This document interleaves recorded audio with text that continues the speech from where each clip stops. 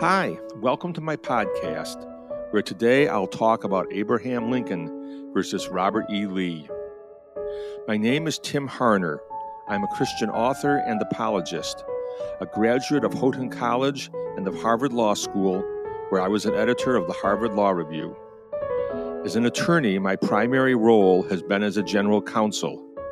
Therefore, I call the 6 books that I've written the General Counsel series. The first 4 books of the series outline the Bible from Genesis to Revelation, providing scriptural backing for the final installments of the series that outline the history of America and the history of the Church Universal. I post my latest thoughts regularly on my website, timharner.com. And now, as I talk about Abraham Lincoln versus Robert E. Lee, let's pray that the Lord will let the words of my mouth and the meditations of our hearts be acceptable in the sight of the Lord our God, who is our strength and our Redeemer. It took 2 more years of bloody fighting before Robert E. Lee realized that liberty and union truly were one and inseparable then and forevermore. This officer and gentleman embodied all that was best about the Old South. Robert E. Lee deplored slavery. He loved the Union, but Robert E. Lee loved his homeland, Virginia, even more, so he came to Virginia's defense when duty called. Virginia shared the conviction of the South that it had the same right to leave the Union as the original colonies had had to leave the British Empire. Indeed, the South felt that the ultimate safeguard of liberty was the right of a state to leave the Union if tyranny by the federal government threatened the unalienable rights of people to life, liberty, and the pursuit of happiness. This belief was plausible but misguided. As James Madison explained in the Federalist No. 10 in 1787, during the debate whether to ratify the United States Constitution, people's rights and liberties are far more secure in a large republic than in a small republic. This brilliant insight of political science rested on Madison's realization that it is far easier to establish a tyranny by a majority if only a small, homogeneous group needs to act in unison. As Madison explained, the smaller the society, the fewer probably will be the distinct parties and interests composing it. And the smaller the compass within which they are placed, the more easily will they concert and execute their plans of oppression. Extend the sphere, and you make it less probable that a majority of the whole will have a common motive to invade the rights of other citizens or be able to act in unison with each other. One example of Madison's insight was the establishment of freedom of religion in the United States. In colonial times, individual colonies had different established religions. For example, Congregationalists were strong in Massachusetts, and Episcopalians were strong in Virginia. When these diverse states joined the same union, it was impossible to establish a single religion for the entire United States. Another example of Madison's insight was the ending of legalized segregation in the South during the 1950s and 1960s. Because African Americans could appeal to the consciences of whites outside of the South, they were able to overcome the localized tyranny of whites within the South.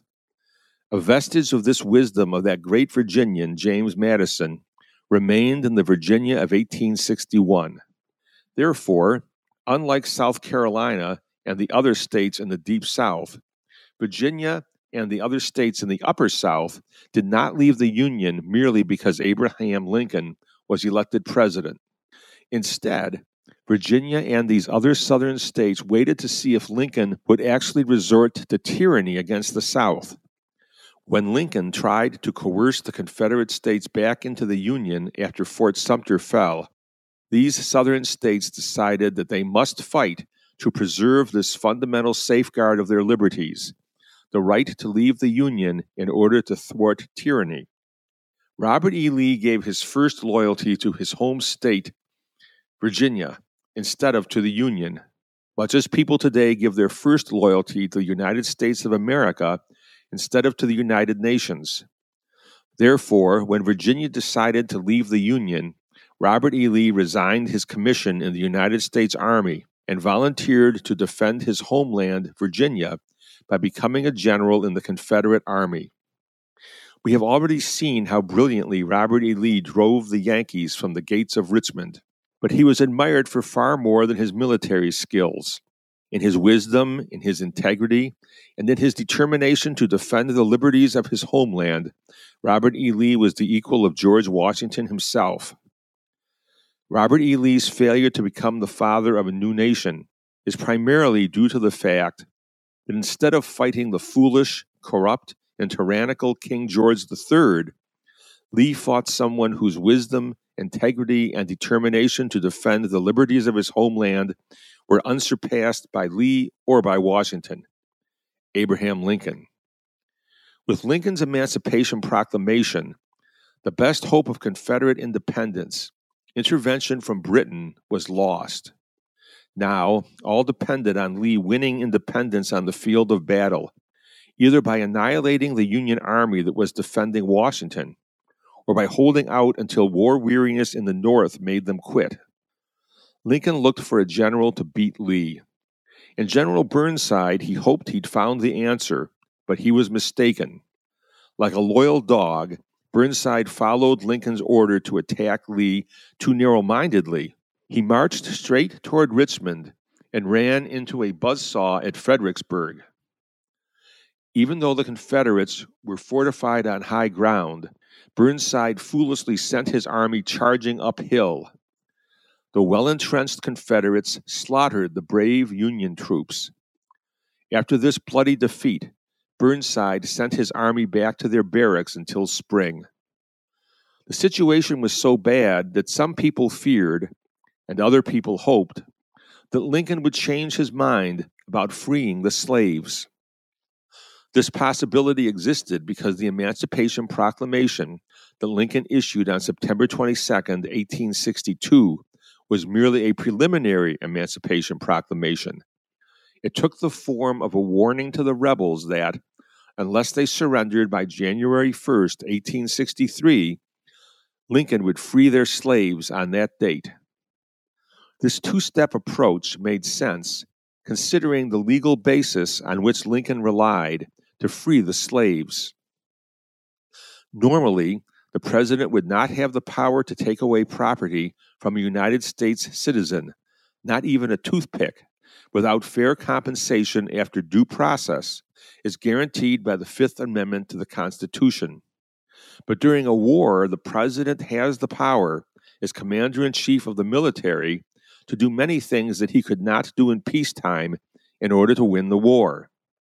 One special wartime authority afforded to the president is the power to take property away from the enemy so that the enemy's war effort is weakened.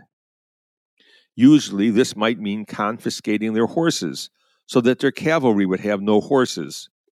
But this time, the president said that he would take away their slaves, arguing that he had the power to take this immense step as one of his war powers as commander-in-chief. To show that he was taking this extraordinary step solely as a wartime measure, Lincoln gave the South a few months to make peace before his proclamation took effect. Then, according to the preliminary Emancipation Proclamation, Lincoln would issue a final Emancipation Proclamation on January 1, 1863, freeing the slaves of anyone who remained in rebellion on that date. The South did not make peace. Instead, the Republicans suffered major losses in that fall's elections, due in part to people's anger that Lincoln was converting a war to save the Union into a war to free the slaves. Staunch abolitionists were also disillusioned with Lincoln. They complained that Lincoln was only going to free the slaves in areas where his action would not take effect, because Confederate forces remained in control.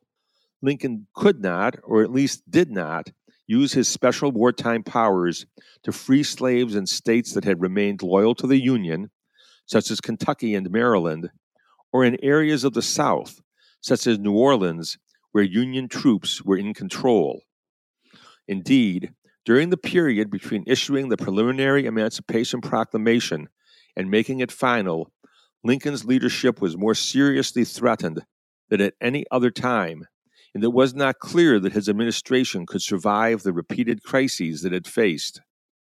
How did Lincoln find the strength and courage to go on? His vision of America strengthened him, and his faith in America encouraged him. In his annual message to Congress on December 1st, 1862, Lincoln wrote, "In times like the present, men should utter nothing for which they would not willingly be responsible through time and eternity." Lincoln knew that the dogmas of the quiet past are inadequate to the stormy present. Although the occasion is piled high with difficulty, we must rise with the occasion. We must think anew and act anew. Lincoln exhorted, "Fellow citizens, we cannot escape history. The fiery trial through which we pass will light us down in honor or dishonor to the last generation."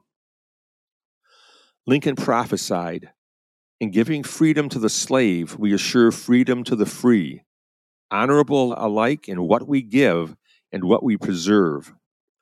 Lincoln warned, "We shall nobly save or meanly lose the last best hope of earth." But so long as Robert E. Lee fought on so gallantly, the last best hope of earth, the last best hope of humanity, was in danger of being snuffed out forever. Indeed, merely 2 weeks after these inspirational words from Lincoln came the depressing news of the bloody, bungled defeat at Fredericksburg, further weakening the president's supporters and strengthening his detractors. Small wonder that African Americans feared Lincoln would not carry through on his promise to free the slaves. To most liberals and militant black leaders, the president was something of an enigma. A good man, to be sure, honest, decent, and kind, but slow, timid, vacillating even in his approach to the supreme moral issue of the age. As the moment of truth approached, many people said Lincoln would never go through with it. Therefore, Frederick Douglass and other friends of liberty waited nervously at a gathering in Boston on New Year's Day, longing for the good news from Washington that Lincoln had freed the slaves. Hours dragged by. Still no telegram arrived. Unbeknownst to the fretting crowd in Boston, the signing ceremony for the Emancipation Proclamation had been delayed because Lincoln was tied up at a New Year's ball. But at last, at 10 p.m., the crowd in Boston learned that a telegram had come from Washington. It was finished. The slaves were free. Suddenly, everyone standing with Frederick Douglass was shouting, laughing, weeping, and far away on islands off South Carolina that Union troops were occupying, blacks and whites celebrated in a grove of giant oaks.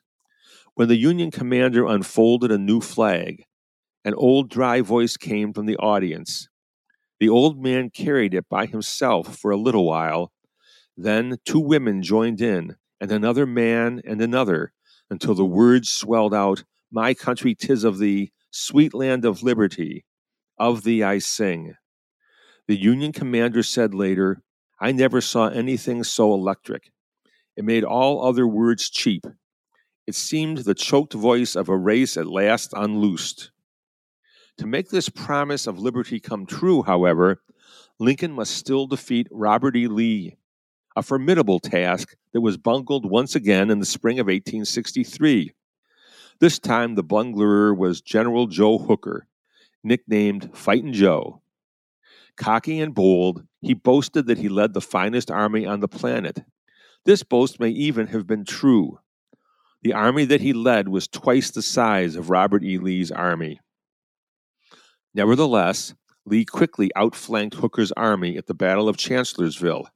The Yankees fled north, happy that they hadn't been annihilated. Then, Lee made his boldest gamble of the war. He knew that the South was weakening beneath the hammer blows of the larger, economically stronger Union. He must win now, or watch the slow collapse of the South beneath the awesome resources of the Union. And so Lee marched north, seeking to win an overwhelming victory in a battle on northern soil that he hoped would force the North to give up. Lee's advancing army collided with the Union Army at Gettysburg. For 3 desperate days, the future of America hung in the balance as Lee tried to overcome the immense odds against him. On the eve of battle, Lincoln replaced Hooker with General Meade, who, in this crisis, led essentially by chairing a committee of the Army's generals. They did nothing except order their troops to hold on, but at least they did no harm, a far better result than the constant blundering of McClellan, Burnside, and Hooker. This time it was Robert E. Lee who blundered. As Winston Churchill later wrote, Lee believed that his own army was invincible, and he had begun to regard the Union Army almost with contempt. He failed to distinguish between bad troops and good troops badly led. Deceived by his pride in his army and in himself, Lee marched to defeat at Gettysburg. After 2 days of bloody fighting, Lee had not overcome the Union Army. He should have retreated, but like a quarterback who makes a desperate pass late in a key game and gets intercepted, Lee made a last desperate attack to try to win the battle and the war. We remember this last desperate bid for victory as Pickett's Charge. Pickett's Charge is synonymous with bravery and futility. 15,000 of Robert E. Lee's best troops waved their flags, yelled their defiance, and marched gallantly into a blizzard of metal spewing forth from rows of Yankee cannons defending the high ground at Cemetery Ridge. As Churchill described it, in splendid array, all their battle flags flying, the forlorn assault marched on. But they faced odds and metal beyond the virtue of mortals. Less than a third came back. But the greatest Union victory at Gettysburg was not won with guns. The greatest Union victory at Gettysburg was won with words, the immortal words of Abraham Lincoln in the Gettysburg Address. 4 months after the battle, Lincoln spoke at Gettysburg during a ceremony held to dedicate a cemetery to the slain soldiers. Lincoln wasn't the main speaker. Nevertheless, he spoke words that have captured the imagination of Americans and humanity ever since. Lincoln reminded people that America was a new nation, conceived in liberty, and dedicated to the proposition that all men are created equal.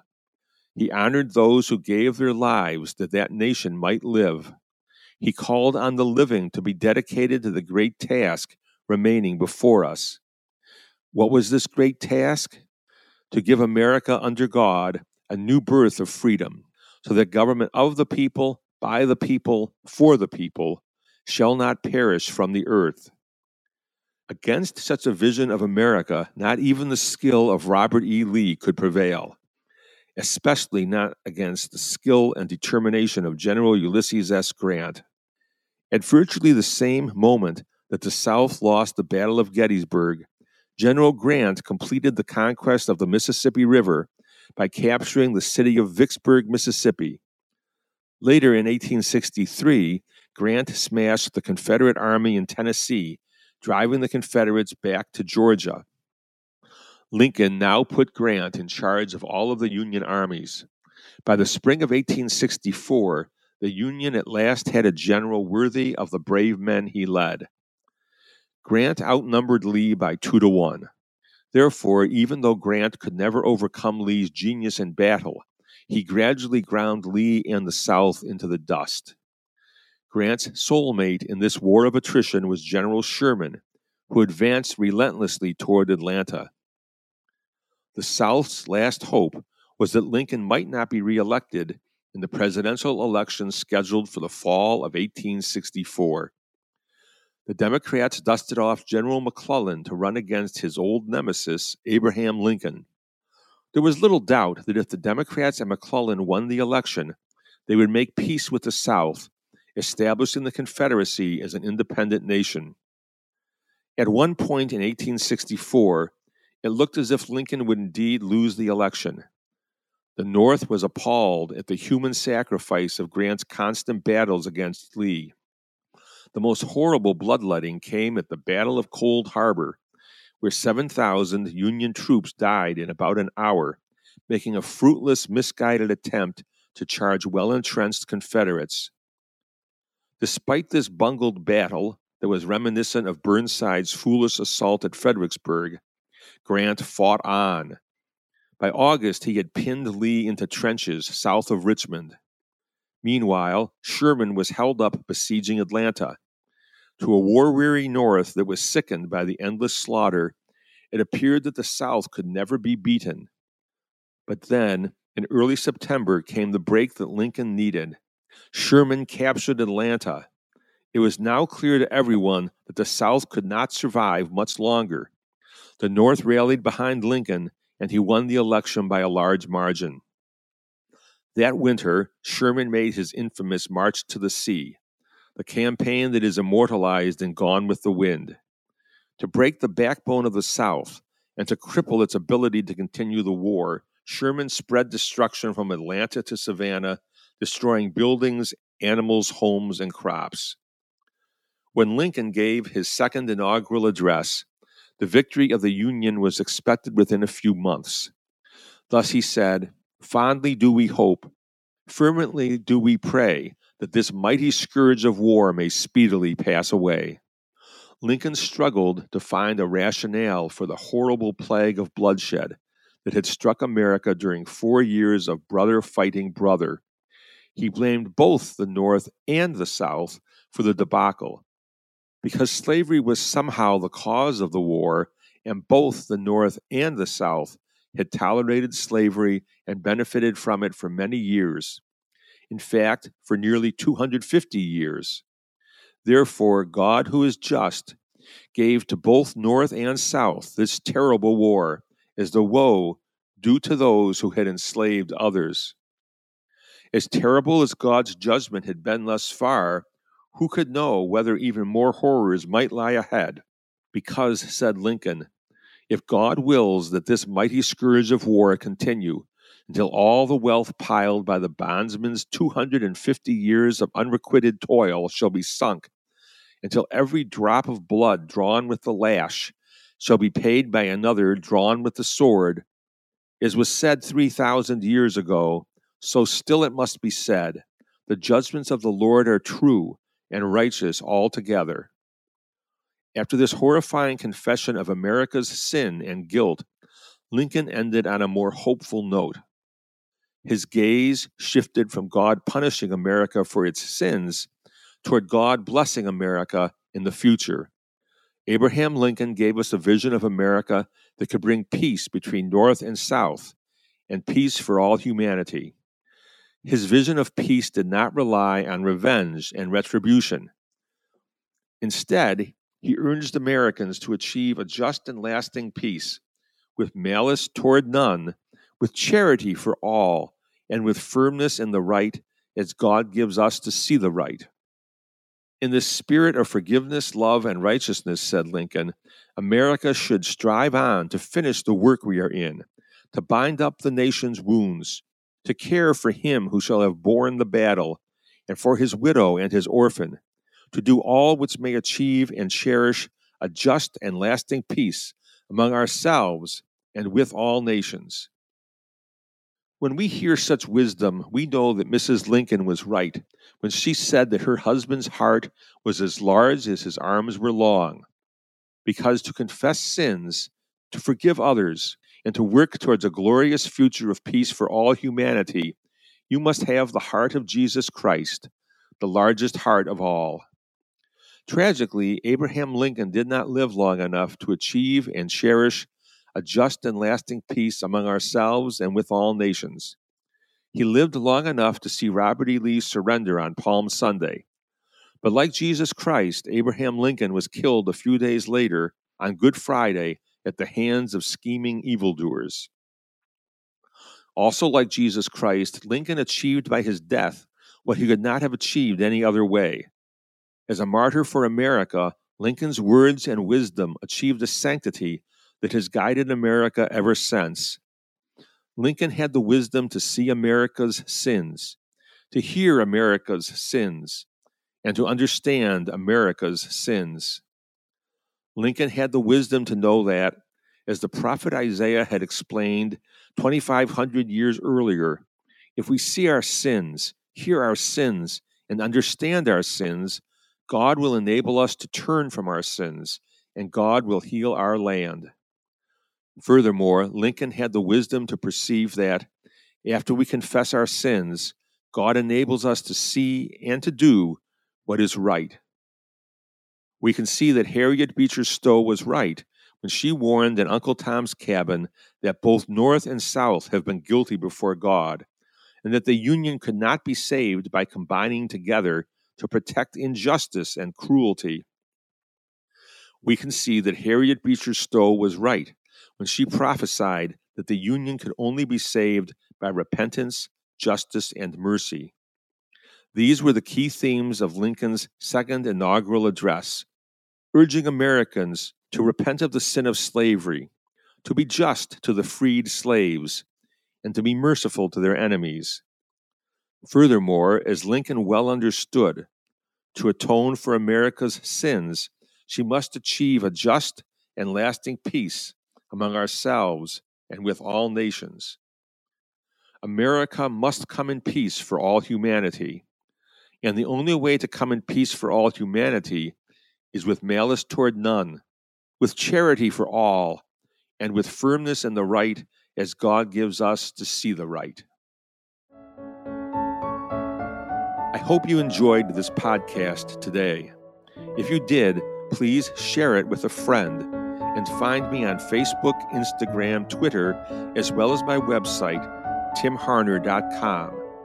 Until we are together again, may the Lord bless us and keep us. May the Lord make his face to shine upon us and be gracious unto us. May the Lord turn his face toward us and give us peace.